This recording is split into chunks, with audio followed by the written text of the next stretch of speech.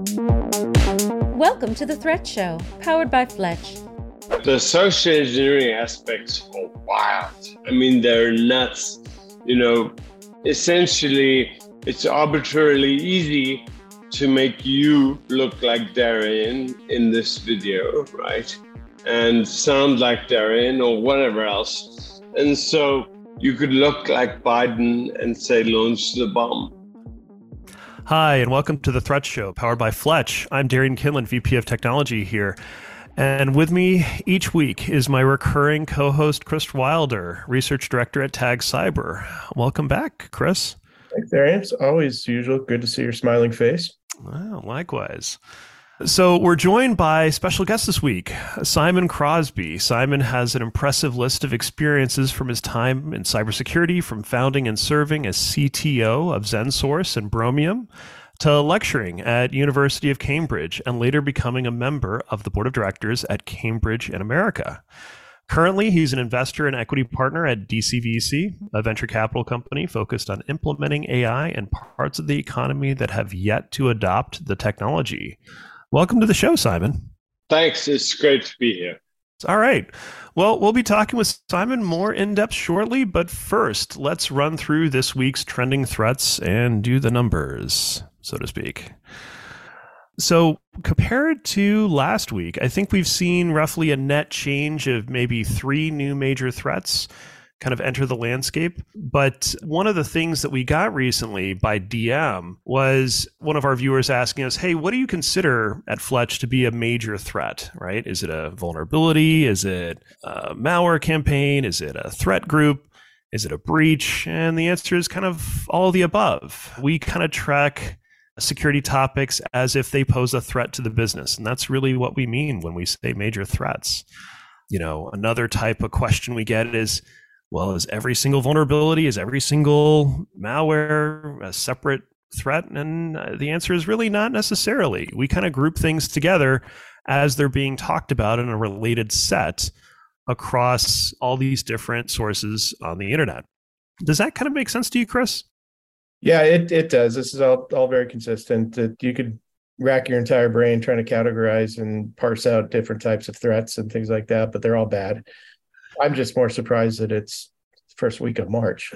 It creeps up on you, right? It does. Well, let's kind of double click into the numbers a little bit more. So while 3 is kind of the net, actually 11 major threats kind of emerged over the past week.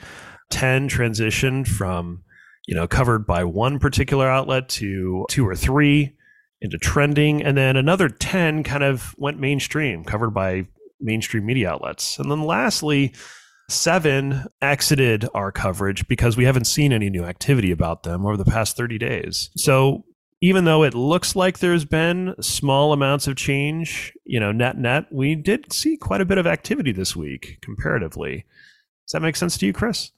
Yeah, I mean, it's interesting because these emerging threats, these 11 that are here, I mean, we'll cover some of them in the rundown, but these 11, I guarantee, are going to move into mainstream. They're big ones, and they're big, the ugly ones. And, I think just from the inactive side of this, from our research, we typically look at different threats, and they tend to be very cyclical.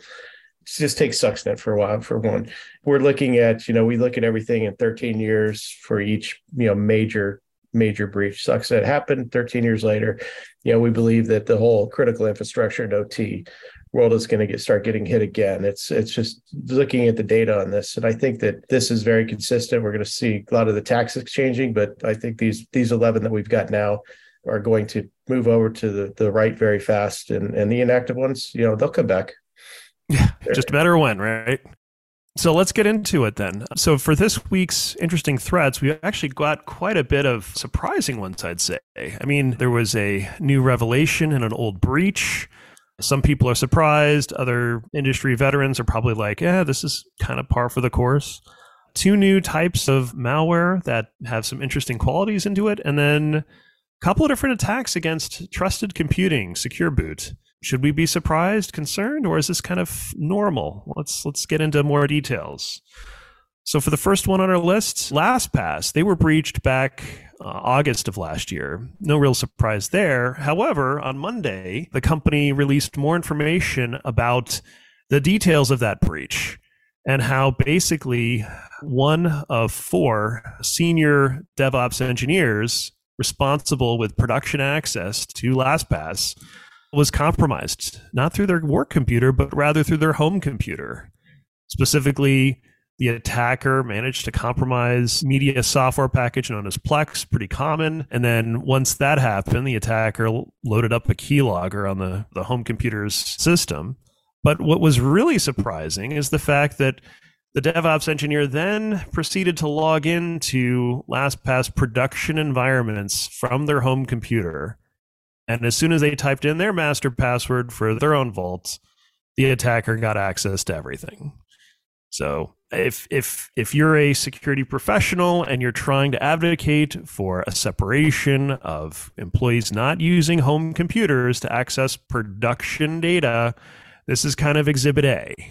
I'm curious, Chris, your thoughts here. Is this more commonly done than what people think, or is this a rare event? No, I mean, without a doubt. I mean, just look at the vulnerabilities and look at what happens with GitLab, for example. You have both your personal email and your business email in there. You share those, and I think developers just overlook this. And one of the things that, just looking through this, it kind of more of on a behavior perspective. When I was doing a lot of different assessments, I did some forensics on some of the biggest breaches that ever happened in entertainment and retail and things like that.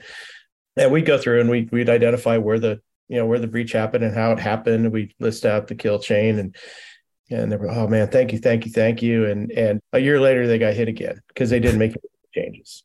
And this is very common because people just say, all right, well, we'll just patch and update and we're safe. But it's not true. You have to fix the problem. And this is a great example of what not to do. When you identify something, you mitigate the threat. You have to change things in order to make sure that you don't get hit again. And it's partly cyber hygiene, but it's also just awareness throughout the organization. Developers tend to focus on speed, where we as cybersecurity people tend to focus on being deliberate about what we do. And this is very preventable with just education and with just kind of having better discipline. Makes sense. I mean, this is a clear advocate for kind of a zero trust environment. Yeah. Well, there's that too. I could go on about that too, but yeah, exactly. So next on our list is actually a new type of malware that was discovered, and protections were rolled out across the Apple ecosystem through their internal EDR product called XProtect. SentinelOne engineers kind of took a look at those new signatures and discovered that there's now coverage to identify, protect, defend against a new XMRig cryptocurrency mining malware called Honkbox. And it's like, well, okay, what's so special about this? And really, what sets this particular type of malware apart from past ones is that it's now leveraging something that's kind of next-gen Tor, where called the Invisible Internet Project, for all of its command and control. So rather than, being easily identifiable on the internet, now malware operators are deciding to use these next-gen, Web3 technologies to kind of avoid detection. I kind of wonder if we're seeing the beginning of a new trend here, Chris. Yeah, without a doubt. I mean, the nice thing about, Apple, we talk about this, I think, every week, which is kind of getting redundant. Security is a new thing. It's a new toy for Apple, and they don't really know how to deal with it, know what to do with it. And I think they're getting better at it. But, these different Web3, and I think the next two groups of attacks are going to be AI-based malware and then Web3, because just a lot of people don't understand it. They don't know what to do with it. They don't know how to respond to it. I mean, NIST doesn't even know how to respond to AI. So this is really more of a function of the industry catching up with the reality. Fair enough. And then a different malware family was also talked about this week, arguably one that targets more consumer-grade devices, consumer-grade computers, called Milobot. And here, people are kind of scratching their head. Why would, a malware operator target systems on the internet that don't really have a whole lot of sensitive data? A lot of people ask, why should I bother installing security software? I'm not a target. What could they possibly want from me? And it turns out that just simply your internet access is of value, because all these compromised systems with Milobot or acting as nodes on a third-party service called BH proxies. So literally the operator was selling proxy access to all these compromised systems in order to make money effectively. This is just another variation of what would be known as like an initial access brokers, but they're going after even lower hanging fruit. Is this normal, you think, Chris, or relatively common from your perspective? It's becoming more and more common. I love Krebs. I'm a big fan, but this is actually getting more and more normal, especially as we become more and more distributed. A lot of times, why do I need to put security on an IoT device? Because crypto miners want to use it to mine at night. It goes back to that, secure everything. And Darian, we talked earlier, ZTNA is going to be one of the things I think that will probably help alleviate some of this, but we're still in a centralized world, and we don't know what we don't know, and inventory sucks, and it's hard to know what you've got. Fair enough. So moving on to the next one on our list, people always talk about, well, I don't necessarily need a ton of different, patching solutions. I can just use a secure boot and a trusted computer, and everything's done. Unfortunately, ESET's discovered that there's a brand new malware bootkit that effectively evades secure boot, which was kind of theoretical. I think Black Lotus was talked about a couple of months ago, but now they've confirmed that it's actually a thing because they found the malware samples on dark web forums, which have kind of confirmed that, this is a way for operators to even target what otherwise would be considered secure systems. It's breathtaking, it's eye-opening, but should we really be surprised? I don't know, Chris. What are your thoughts? So it's Chris Wilder's story time. So, gather around, kids. Now, when I was a few years ago, I was actually working on a project in Canada, and we were building IP65 RAN servers. And one of the things that we realized, we're jumping into this from a hardware perspective, saying, you can't hack a BMC, which is your boot module for a server, because it's easy to secure hardware, and the Bromium guys know this well. And so the thing that we found was when we went through, we did a CVE scan on the server before we went to first customer, and we had 6,000 documented CVEs that were on that server, specifically through the boot, through the chips, through everything, and we had to fix all of those. And by the time we were done, we had about 4,000 more. And so this is a never-ending cycle. And the one thing about boot is, if you can change the boot record, you can get the keys to the kingdom and own the system. So ransomware guys love this. So no, this is not something new. It's just a different method.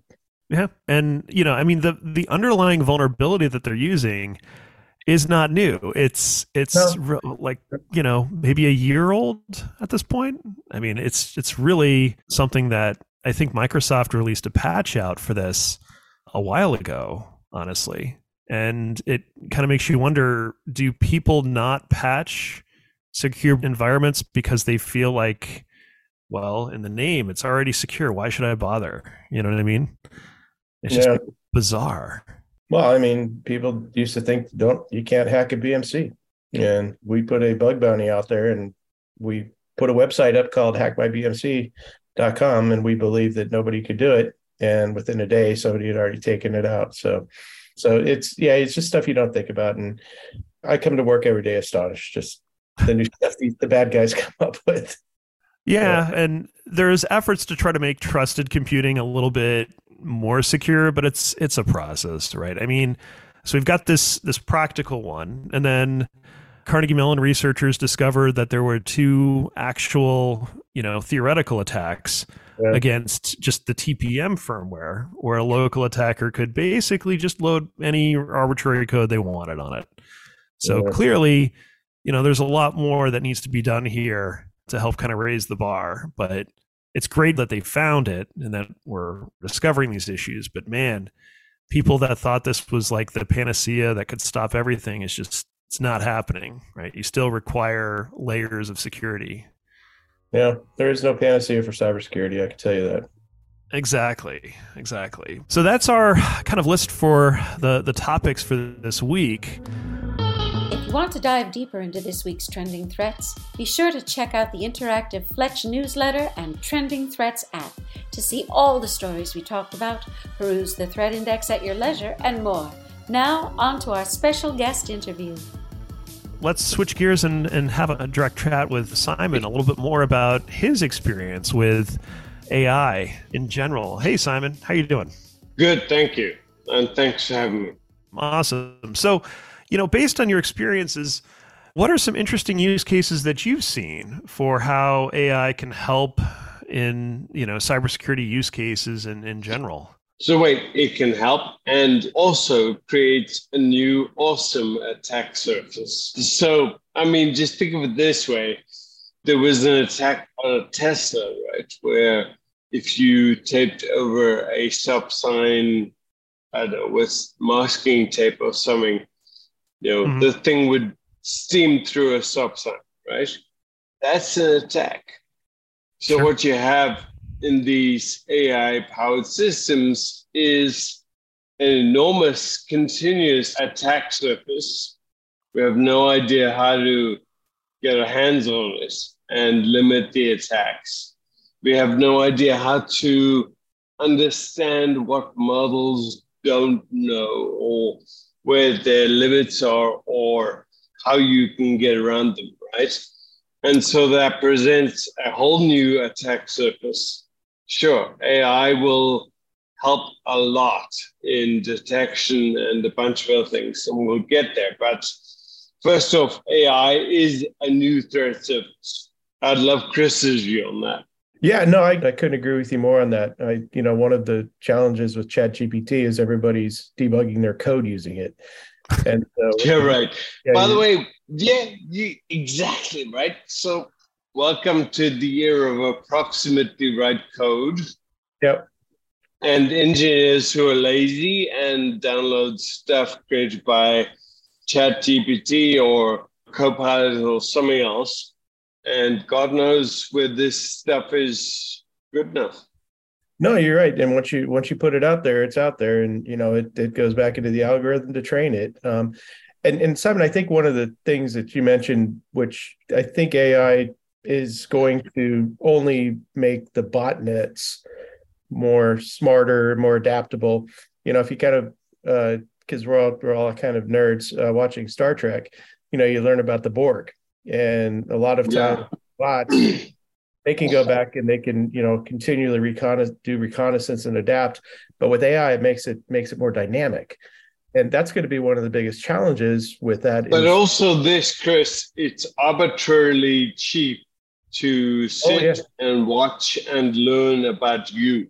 You're right. So finding your whole. So if you think about Star Trek, whatever, or actually not Star Trek, but whatever. In general, the business of trying to find the vulnerability in your particular world is pretty cheap. So the attacker can customize an attack for your environment, given just time and the ability to watch your employees and how you use the internet and so on. So attacks will become arbitrarily personalized to your world.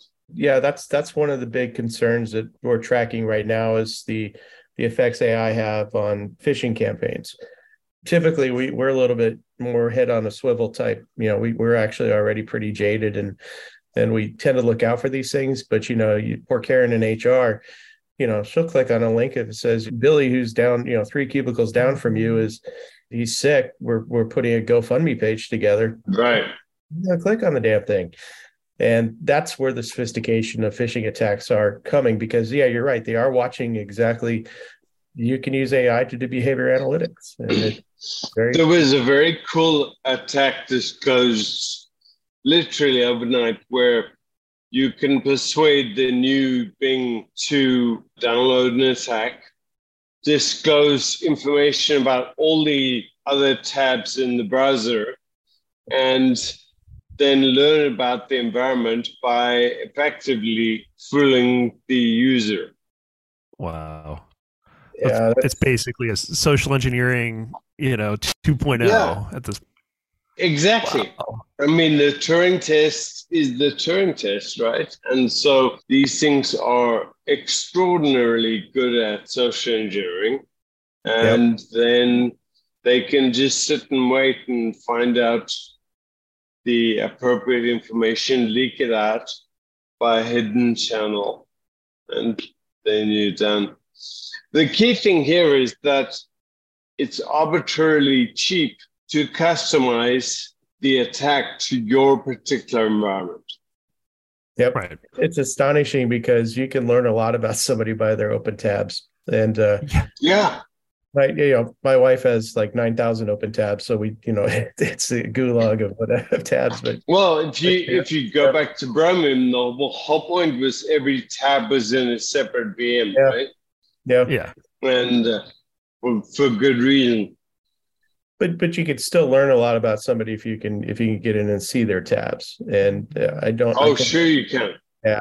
That's you have a baseball tab open and you have a news tab, and you can probably figure out this person loves baseball and is a Republican. That's right. you can find out about that, and there's a lot of ways. And social engineering campaigns are very very adept at that. And I think this is a scary one. So. Yeah. So we didn't talk about AI on the side of good, and sure, it can help a lot, and it will. And I think forward-looking vendors are figuring out how to use it to understand vulnerabilities in your environment and to counter attacks. So in the Fletch context, for example, the idea, everybody has spent a ton of money on buying point solutions to protect against a standardized notion of attack. Actually, the reason I like Fletch is it turns the idea the opposite way around. So it says, hey, let me understand your environment, and then I can find where you have vulnerabilities, which is totally awesome. Yeah, it's leveraging AI to deliver more personalized experiences, personalized threat analysis is relatively new and emerging from that standpoint. Well, it's kind of like ChatGPT for your own world, right? So essentially you can say, who you could find out who is the vulnerability in your org. You can find out, did they do bad things? Did they do stupid things? Who's logging on to production infrastructure from a home PC? Yep, exactly. Okay. Quick question though, because kind of down that same path, do you think AI's in terms of kind of where it's being used now, where it's going to be, do you see AI right now kind of more in dealing on the social engineering side of it, with human behavior versus the vulnerability side, which is kind of more the operational cybersecurity world? Or is it kind of in tandem, or do you see one moving fast? I think it's both. I know a little bit about what's going on at Fletch under the covers. So, and Darren could fill us in, but vendors that know the intimate details of how attacks work will use that to protect you. And that's cool.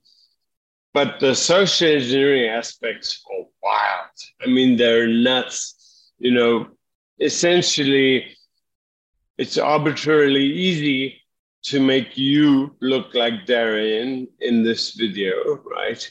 And sound like Darian or whatever else. And so you could look like Biden and say, launch the bomb, right? So the problem is this whole social engineering aspect is really beyond normal human experience. We're used to seeing people and listening to them and then trusting them. And we have a lot to learn. Yeah, It's going to be bad. Yeah, I penned an article last month specifically about deepfakes and how they're being used in the Ukrainian conflict to go back and forth. I can't tell you how many times Zelensky has surrendered, but it's right. and they're indistinguishable. But this article was very focused on how criminal enterprises are using deepfakes to affect law enforcement, to affect the investigation process, to affect politics. The intelligence community is starting to adopt deepfakes for psyops. Sure they are. And that they're doing it both. By the way, they're also doing it to protect their own. Yeah. So they're using deepfakes or AI to protect the identities of their own people. They are. Conversely, they're starting to use deepfakes to coerce confessions and conviction, which is another big challenge. And so I think the bad guys are going to be ahead of us for a while as we catch up as good guys or relatively good guys. Yeah. I think, we have never dealt with this kind of threat before. So, I mean, even if you look like, I don't know, we can make you look big and whatever. I mean, you're a big guy, but we can make you look like Joe Rogan or something. And sound like him too. Yeah, I know. And my wife would love that. But no, you're right. And it can be anything you want. And it's kind of terrifying, but really kind of cool, the opportunity that we have going forward. But I think so I think there's another opportunity, which is to increase or use AI or use new techniques to detect deepfakes and detect humans doing bad stuff or non-humans doing bad stuff. Yeah. I think the technology for deep fakes, the meta tags are coming out for deep fakes. I think that technology is coming fast. I think AI is a little bit scarier because my colleague Ed Amoroso, he's a professor at NYU. ChatGPT has completely rocked his entire world, and he's actually gone from doing written exams to actually sitting down, having a cup of coffee with somebody and doing an oral exam. Yeah. Right. They're freaking out. Or making people write in pencil or something else. Yeah. So it seems like the common theme here is that AI is really challenging the norms of what we think of as authentic content, right? And it's becoming indistinguishable to figure out, okay, what is authentic versus what's been assisted? And how do you deal with that challenge across all these different mediums? I think we're at kind of an inflection point where we don't know what's going to happen next. We're going to see some crazy, amazing use cases of AI. It's going to be extremely scary. And it's kind of the wild, wild west. One thing, we know that as security pros, we can reason about these attacks, but the average worker, they have no idea. Right. I mean, they'll just do the obvious and click on the link or whatever they have to do, but they will do the wrong thing. Yeah. So it's a huge attack surface. Darian, I actually may be AI. You don't know. It's crazy. I mean, who knows what it's going to be like. I think until we get AI technology that's able to identify and detect inauthentic content, we're going to have this problem. Well, the problem is that it's detecting inauthentic content is arbitrarily hard, right? Yes. Yep. By the way, one of the reasons I like Fletch is that, I kind of think of it as ChatGPT for my world, right? Yep. So I can ask any question or think about it in an arbitrarily personalized way. It's not the web, it's my world and my people, and what am I vulnerable to? And I think there is a huge need for AI that's kind of on side, that understands me and my world, and is out to bat for me. Yeah. Absolutely. It's going to be interesting because Darian, I want to have Simon back in a few months to regroup this conversation, see where we're at, because it's changing that fast. And you've got some really great insights, man. Yeah. It'll be interesting. I mean, a lot of people are wondering, are we at the beginning of the S curve? Are we at the middle? Are we at the Right. end? Who knows, right? We don't know. Well, but it's okay. So, by the way, here's another silly idea. Musk was out there with this idea of full self-driving in beta, right? Sure. Well, it's such a stupid idea. Okay. It's an arbitrarily, brutally hard problem to solve. Yeah. Okay. So if you call it AI assisted driving, sure. And it could be in beta forever, right? We just getting better. But full self-driving, no fucking way. It's never going to happen. Okay? It's just never going to happen. So what you know is that these AI systems, no matter how well trained, facing the real world and real people, there'll be a limit to how well their training actually applies, right?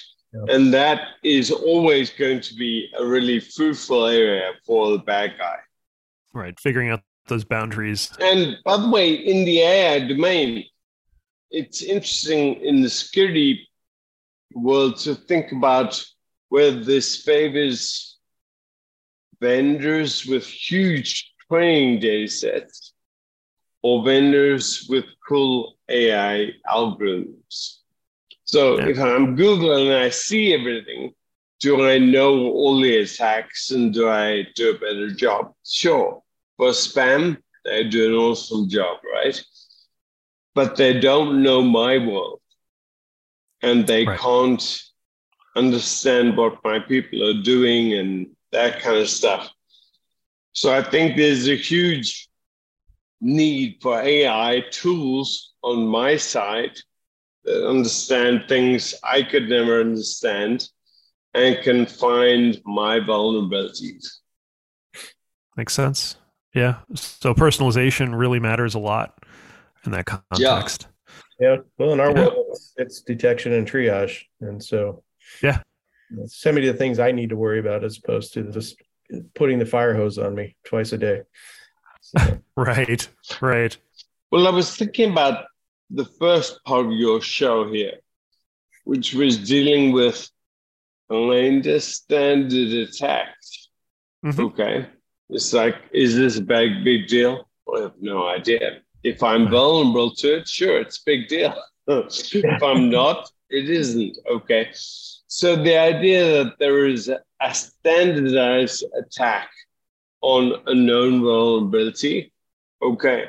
I think that is, I don't know, the first 30 years of InfoSec or whatever, 40 years, right? The next bit is all about personalized attacks knowing me. Yep. And that's scary. Yeah. So much as we say, I could make a deep fake that sounds like Biden and says launch the bomb, I can make a deep fake in the cyber domain which understands you and, launches the attack at the right point. So the attack will arbitrarily vary. Right. And, it'll be interesting to see how this landscape changes, not in a couple of years, but in a couple of months. I agree with you, Chris. I think it's worth checking in again and seeing, where we are on that curve, because only time will tell, honestly. Yeah. But it's certainly an exciting time. It certainly Absolutely. It sure is. Job security. Yeah, exactly. InfoSec is job security, right? Yeah. You can rely on the fact the bad guys are arbitrarily smart and will always do something new. Yep. Exactly. That's human creativity for you. Yeah. Well, thank you, gentlemen. This has been very enlightening. We've covered the gamut of so many different topics. Simon, we'd love to have you back on the show in a couple of months' time just to see where we're at with this whole this whole theme because it's been crazy so far, and who knows what the threat landscape is going to be like. Yeah, it's going to be fun. It's going to be fun. Yep. Absolutely. Thank you so much for joining us this week, and stay tuned for next week when our guest speaker, Dave Newman from Tag Cyber, will be joining us to cover the next set of interesting threats. Thank you so much, gentlemen. Thanks, Darian. Thank you. Thank you for tuning into The Threat Show. If you enjoyed the show, subscribe to us on YouTube, give us a 5-star review on Apple Podcasts, and interact with us on Twitter @The Threat Show. Also, be sure to subscribe to Fletch's interactive newsletter and Trending Threats app to go deeper into the stories we discuss and the Threat Index. Be sure to stay tuned to stay ahead of threats.